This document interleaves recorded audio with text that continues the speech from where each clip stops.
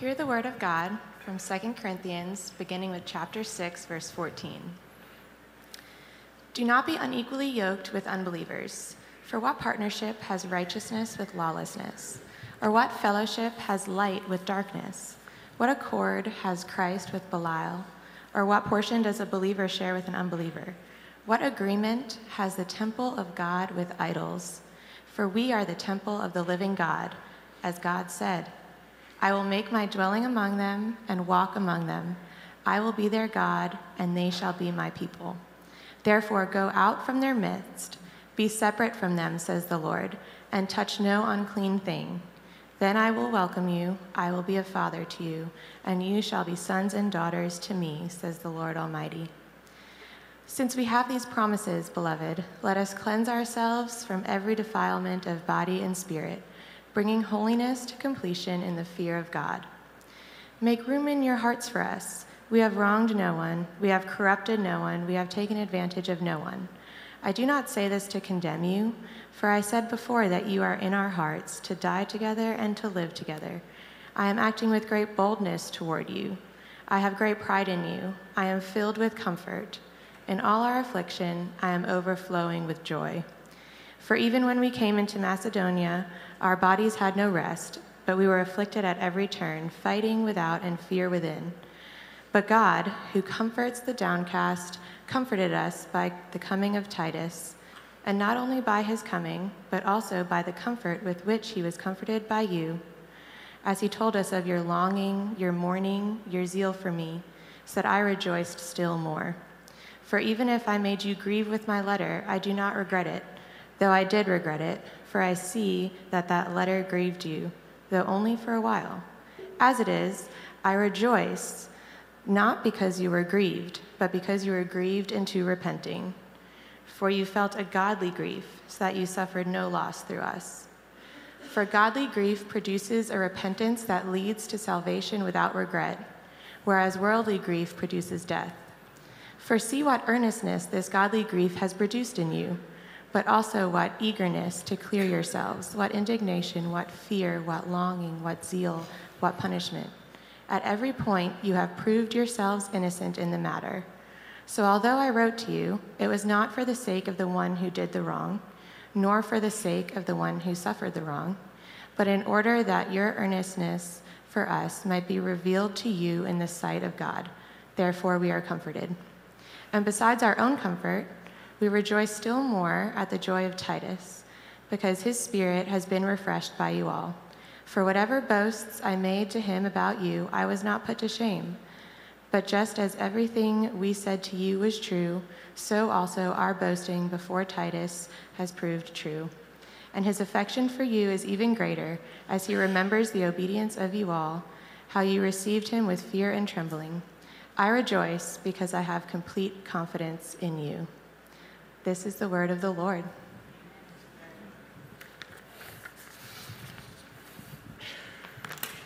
Thanks. Well, good morning, Waypoint. Nice response. I wasn't necessarily expecting that. I like it. Well, my name is Ben. I'm a pastoral intern here. I get the pleasure of preaching the word this morning to you guys. So I want to begin with a scenario. I like to always set the stage, before we dive in. So imagine this scenario with me. It's a real scenario that's about to happen. Duke is playing their first home basketball game, which is probably next week or sometime soon. What would happen if you went to that game and you were wearing a Carolina blue shirt? And let's say in this scenario, they're not playing Carolina, they're playing Minnesota, okay, or some random team. There's no reason for you to have a Carolina blue shirt, and yet you choose to wear that and you go to the game. Probably wouldn't go too great, right? People would probably get frustrated, they'd have choice words, whatever. Now, what would happen if you doubled down and said, oh no, it's cool. I'm actually a Duke fan. It's all good. Well, actually, that would make it worse, right? Because you're like, well, if you're a Duke fan, then what are you doing in this place, Cameron Indoor? This is Duke basketball. This is the history of Duke basketball. This is where Duke is. You're wearing the rival, but you think it's cool because you're a Duke fan? Right? It just doesn't make sense, right? Because Duke and Carolina, in case you don't know, right? We're in the triangle, but in case you don't know, They're rivals, okay? They don't like each other. It doesn't make sense for you to go to Cameron Indoor Stadium wearing a Carolina blue shirt. Those just associations don't mix. And it definitely doesn't mix if you claim to love Duke, namely because it should be reflected by what shade of blue you choose to wear. Dark blue, right? I share that because I think it's somewhat a helpful illustration for what's going on at the end of chapter 6 in 2 Corinthians. Paul is talking about these just associations that don't make sense, right? He asking all these rhetorical questions. Do light and darkness go together? No. Do idols go into God's temple? No. What fellowship does Christ have with a word for Satan? These associations just don't make sense.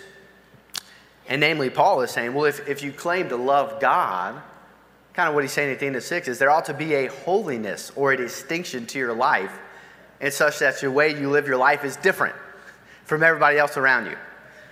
Again, like in our example, if you claim to love Duke basketball, that should be evident in what choice of blue you decide to wear in that place. It just doesn't make sense. So really, this morning we're going to look at two things. The first is asking this question, what does it mean that we are the temple of the living God? So that comes up in verse 16 of chapter 6. Paul says, we are the temple of the living God. And that's kind of the thrust of all these kind of associations he talks about in the calls to holiness he's calling the church of Corinth to. Then we'll look at chapter 7 and kind of really hone in verses 8 through 10 on this idea of godly grief versus worldly grief, and how that kind of played out in the life of the Corinthians, how it might play out in our life today. So first, temple of the living God. What does that mean?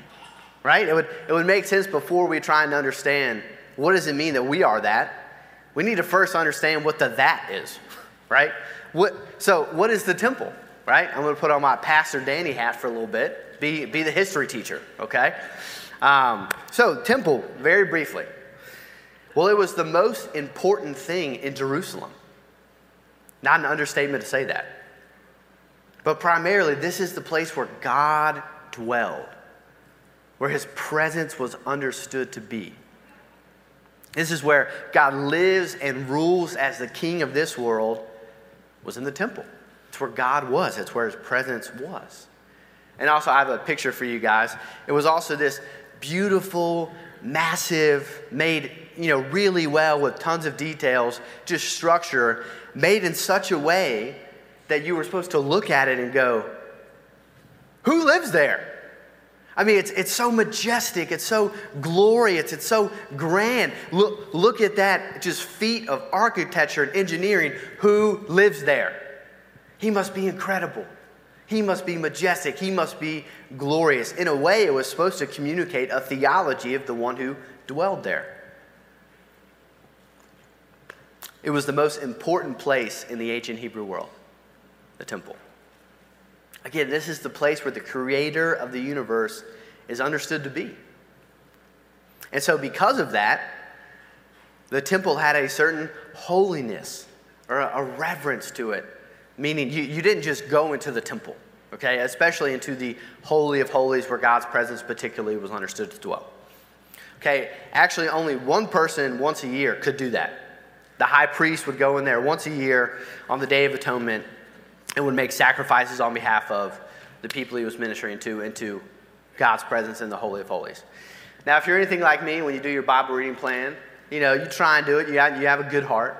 But sometimes you get to some passages and you're like, I don't really get why this is super important, One of those that I expect you might have come across is Exodus 28. It's the high priest garments, right? I don't know if anybody's like, I memorized the high priest garments, It just doesn't come up a lot. But verses 34 through 35, there's something interesting that I reckon you might have, skipped over. It says that the high priest has to wear a bell. Have you ever asked your question, why does he have to wear a bell? And that kind of weird. We don't really wear bells. Why does the high priest have to wear a bell? Well, they had a correct understanding of the holiness of God. And that they were about to send in this person. Yes, he's the high priest, but he's still a created being. He's still a sinful person. And he's going into the presence of God. So the assumption was he might die. He's going into the presence of God. So literally the other priests, as he continued to walk, they knew he's still alive. I hear the bell. He's okay. He's still there. And he has a rope tied around his leg because guess what? If they stopped hearing the bell, the high priest didn't make it. We're not sending in the low priest, right? So we're pulling him out, right? And I share that to help just illustrate the temple. It was understood this was a place of awe, of reverence. This is where God is. 2 Corinthians 6, verse 16, Paul looks at a church that previously was known for rampant sexual immorality and idol worship. He says, we are the temple of the living God. And so naturally you would go, huh? These people that have that past, they're the temple? What does that mean? So, we're going to unpack that. So, again, the temple is the place in the biblical story where God's presence primarily dwells. Not only there, right? It shows up in the burning bush and some other places. But primarily, it's understood to be in the temple. So understand this. If the people of God are the temple, it means that it's through these people that God now reaches the world. One scholar put it like this. In the ancient world, people traveled far and wide to encounter God at the temple. But now, the people of God, the church at Corinth, you and I, any follower of Jesus today, we're the temple. And we take God's presence to the world. You see that reversal? You don't need to go to Jerusalem to experience God. They can have coffee with you. They can come to this church. They can hang out in your neighborhood. And so because of that, what Paul is saying at the end of 6 and getting into 7, verses 1 and 2 is we ought to live differently. There ought to be a holiness or a separateness or a distinction to your life because you're the place where God dwells. So yeah, in chapter 7, verse 1, Paul has that line where he says, since we have these promises, let us cleanse ourselves from every defilement. And again, this is the basis of those questions where Paul is at the beginning of the chapter just trying to help them see those associations just don't make sense if you're the temple. If you're the temple, you're called to holiness. You're called to distinction. It just doesn't make sense. And it starts in verse 14. He asks the question, what space does a non-believer have to be yoked with a believer? Has anyone used the word yoked, not, in an egg context recently? Probably not. Oh, okay. You have. Okay, great. But in case you're a little unfamiliar with that word, right, like I was, I have a picture for you guys. So yoked was a farming instrument used to tie two animals together. Okay, so yoked, it literally just means that idea of connected, right? If you look at the picture, it's not like the, whatever animal on the right's like, hey, I think we should go this way. And the other one's like, nah, let's go this way. Okay, no, it's like they're going together, right? They are connected. Think about like like your three-legged race or whatever when you tie together. If you think you're going to go this way, what? You're going to fall, right? You have to go together. It's that idea.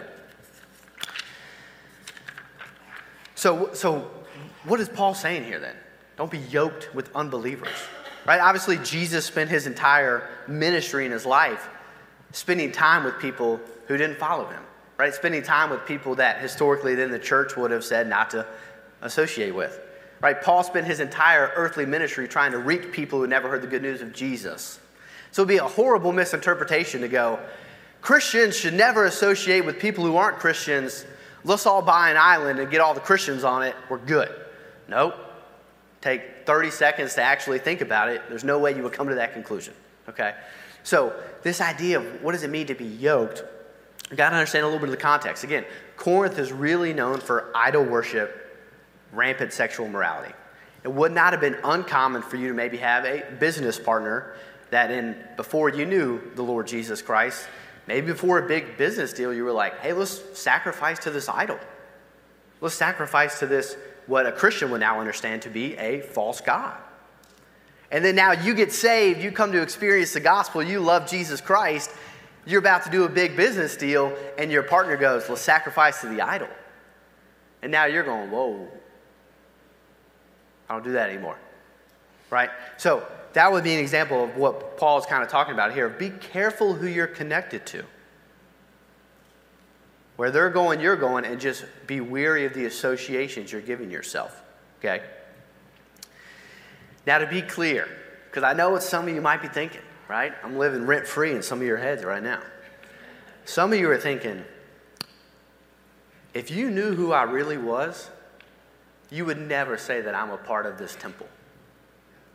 If you knew what I did last week, or if you knew the thoughts that went on in my head, you would never loop me in to this temple, right? And because we think it's about ourselves. We think it's about what we've done. But to be clear, we are the temple of the living God because of the gospel. The only way we can be seen as pure, sinless, holy, a worthy place for the presence of God to dwell is because of Jesus Christ, right? The temple is not this kind of like, hey, I'm a Christian, but like maybe if like I, do the Bible reading in a year plan, if I do that like every day, and if I like always pray, and I like always like go to community group, maybe next year I'll get to temple status, There'll be like a temple ceremony. Well, they'll give me a sticker, and they're like, you're the temple now. No. The text is saying if you're in Christ, you're a part of the temple. This is true of you now. So this is not a try harder, do better, maybe you'll get there idea. This is true of your identity now. So hear me and hear Paul say to this church, this is not something I'm trying to heap on you to, make you feel guilty or make you feel like bad about yourself. Well, I did this wrong, I did this wrong. He's saying this is who you are. Live like it. And that's what he's saying at the end of 6. He's saying, church at Corinth, you're the temple of the living God. Act like it. Live a life that reflects that behavior.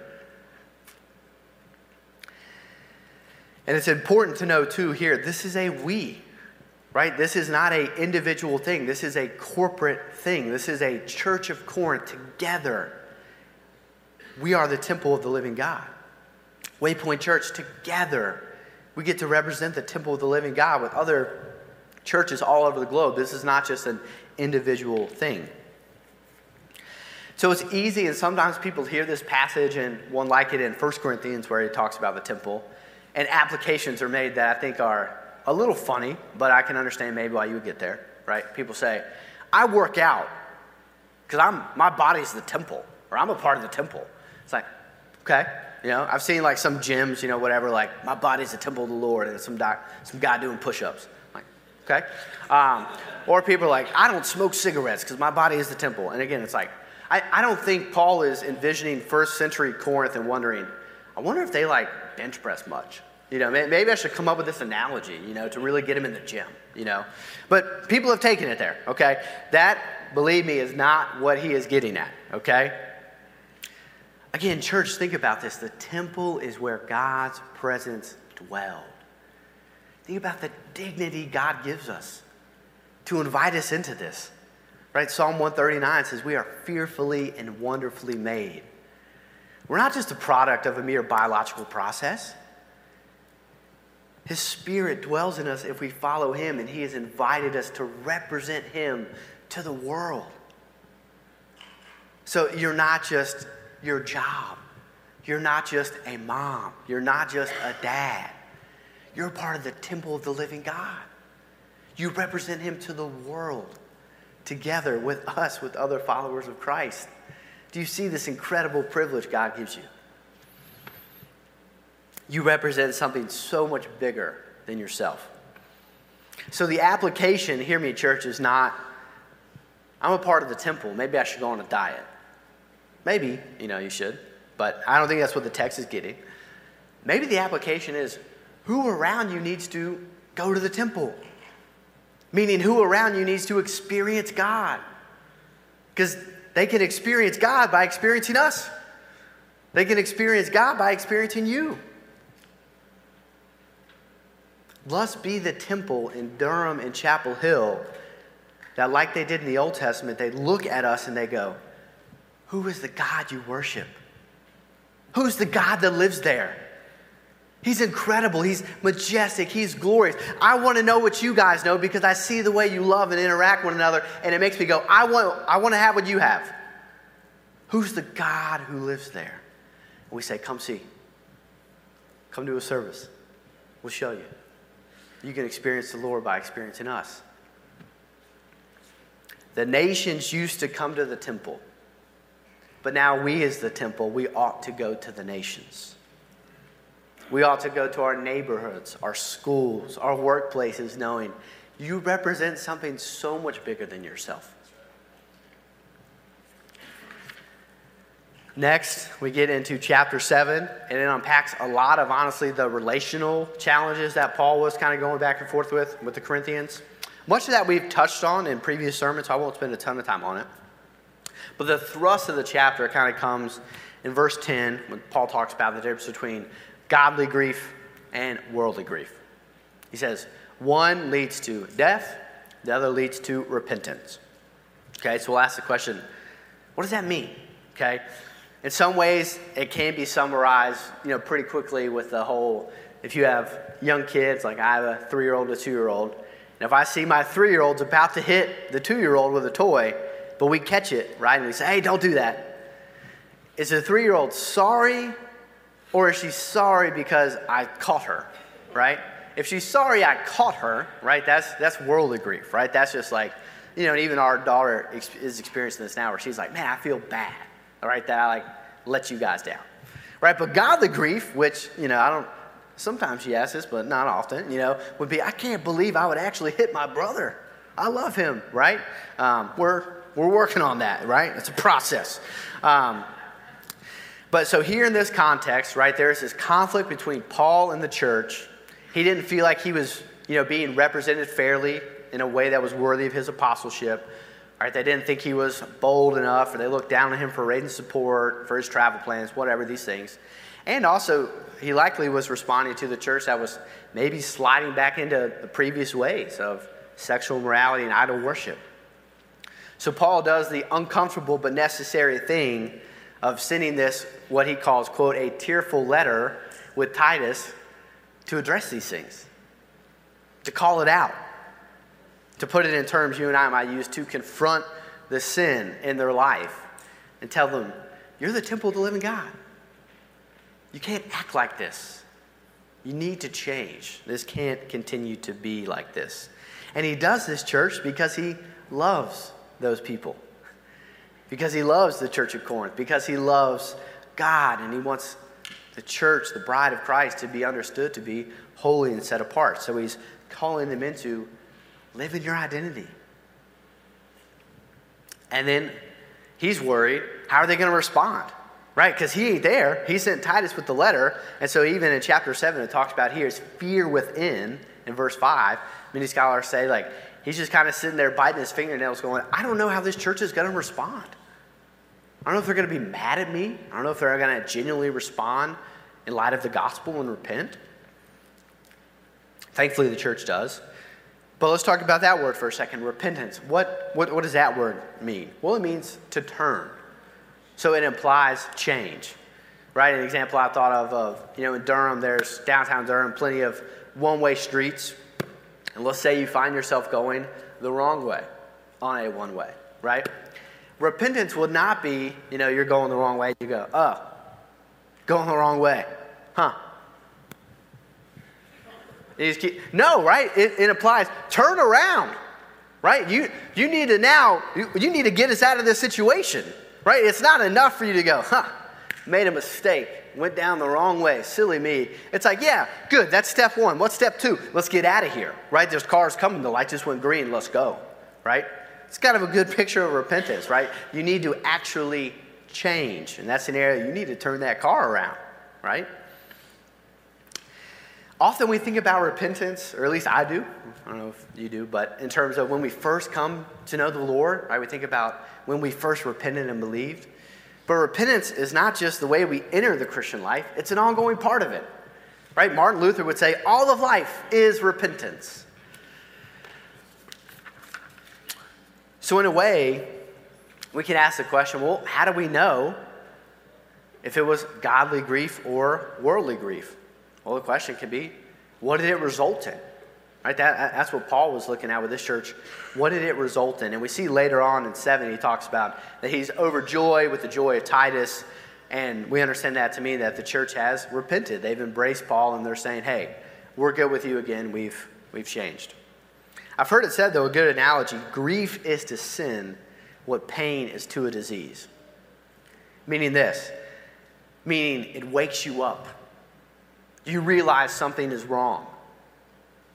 So in a world where you can bleed to death, it's good that you feel pain when you get cut, right? Because then you go, oh, I have a cut. I need to now address the bigger problem, right, of stopping the bleeding and addressing this issue, right? So it's good that you feel, ouch, that hurt. It wakes us up to change. So let's bring it into 2023, all right? Church, I hope this is a place where we can acknowledge no one in here is perfect. Right? We all have blind spots, shortcomings, and I hope we would live a life in such a way that we're okay with people pointing those things out. Right? Just like Paul had to address things going on in this church's life, he was fearful.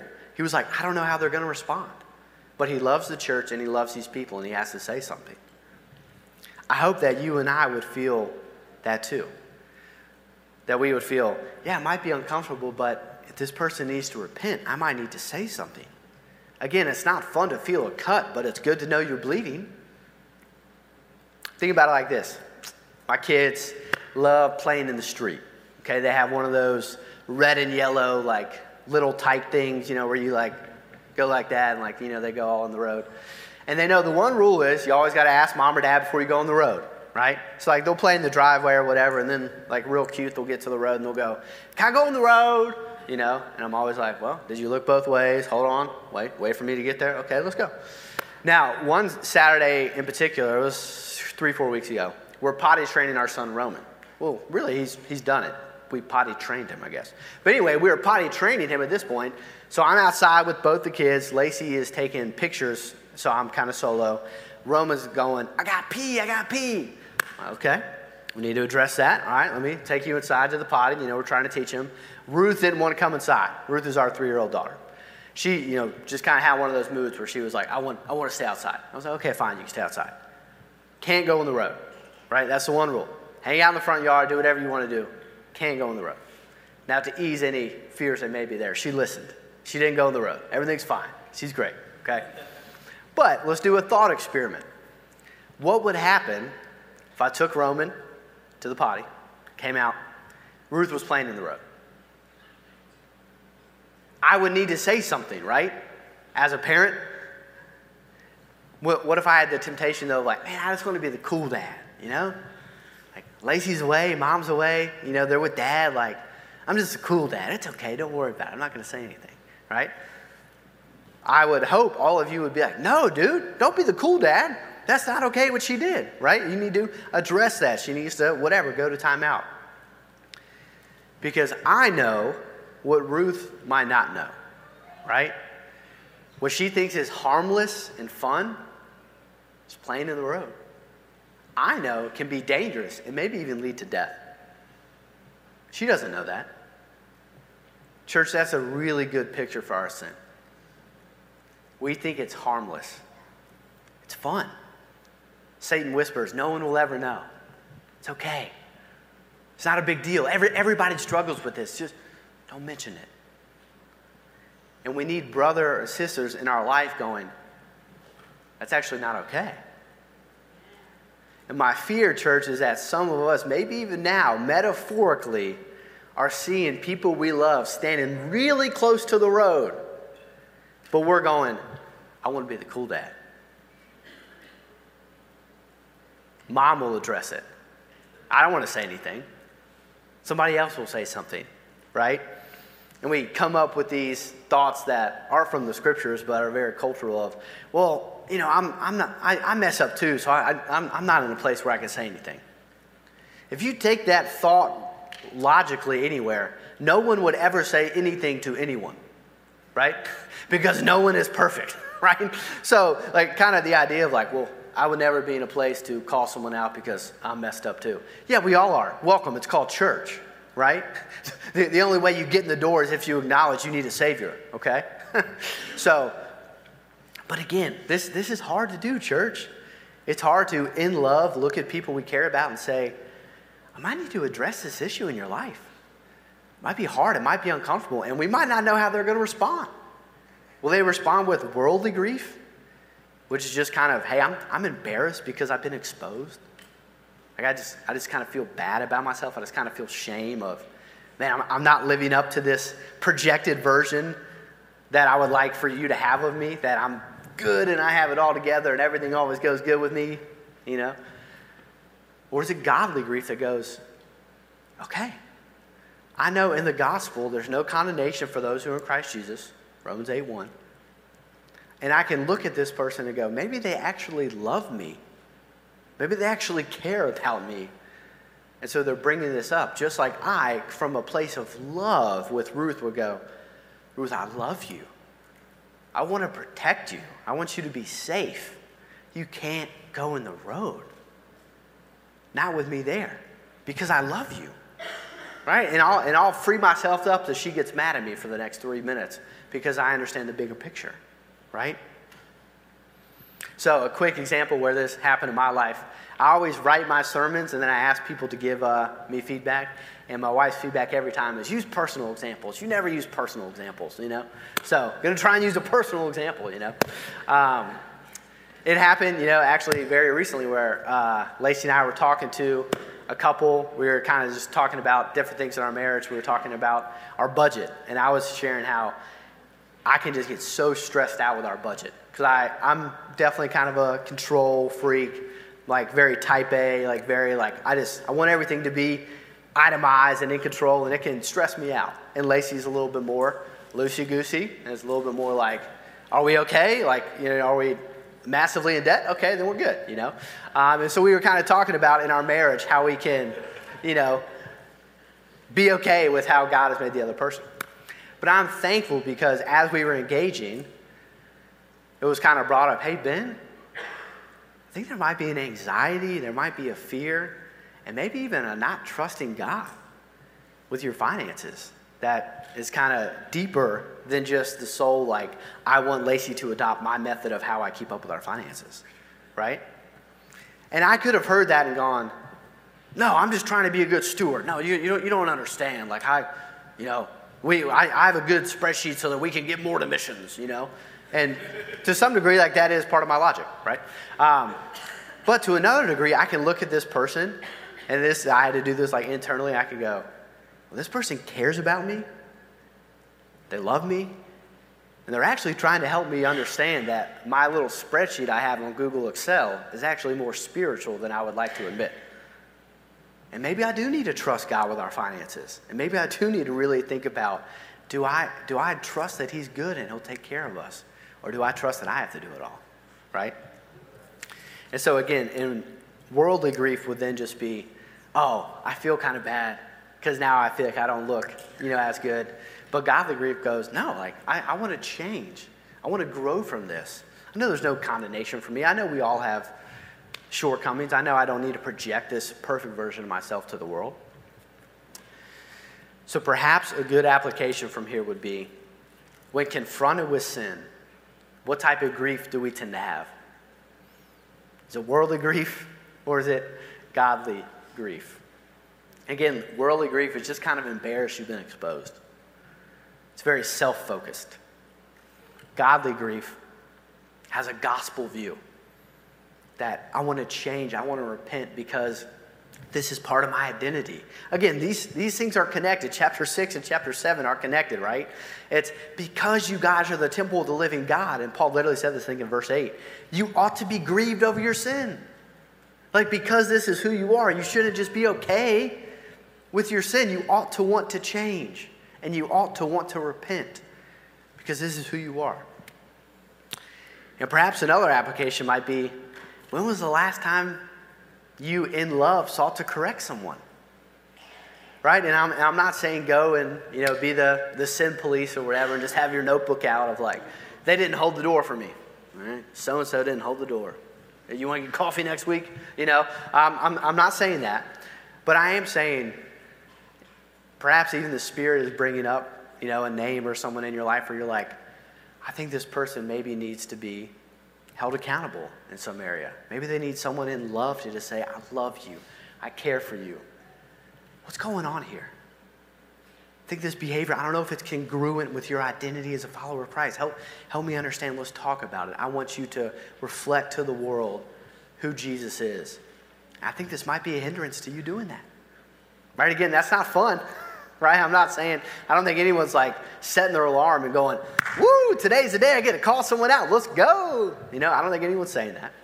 But again, if we're a family, if we're the temple, if we represent God to the nations, then we together can go, let's help one another. Just like me as Ruth's dad, I go, Ruth, you can't do that, buddy. I love you. You can't go on the road, okay? So to close, Paul here felt misrepresented by this church. He pens this letter to let them know. And that's why it says he was fearful. He pens this letter and he wants them to repent, and thankfully they do.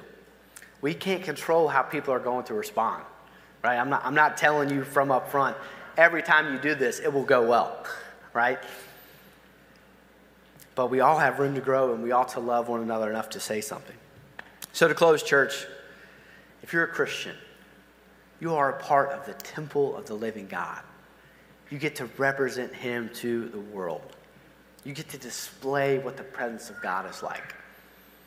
And if we're going to do life together, if we're going to do that with one another, it probably means we need to live in community in such a way where we're willing to tell one another when we're not living up to that identity, and that we care for one another. Let me pray for us. God, I thank you that you invite us into this incredible identity, that we get to be the temple of the living God, even though we have our past, and even though we have our sin, and even though we have all these things that come up in our mind that make us feel like I am unworthy of that title, you give it to us. Because in the gospel, we're seen as in Christ. We're seen as perfect, spotless, righteous. And so, God, just pray you would help us to steward that well. Help us to represent you to the world, to Durham, to Chapel Hill, to the Triangle, to the nations. God, I pray that there would be people who don't know you that would look at our gathering and they would go, who is the God you worship? God, I pray you would help us to have godly grief that wakes us up to sin in our life, that helps us see when we're not living in accordance with your word. That, God, you would give us hearts that want to repent, that want to change, that don't just want to have a perfect version of ourselves projected to everyone, but one that genuinely says, I want to grow with Christ. And I understand that means I won't always be seen as perfect. So, God, would you produce that kind of culture at this church? Would you help us to live out these things in faith? Because they're hard, they're challenging, they are. So, Lord, we love you. Thank you for this gathering. Pray that your Holy Spirit would apply these things. And ask this in Jesus' name. Amen.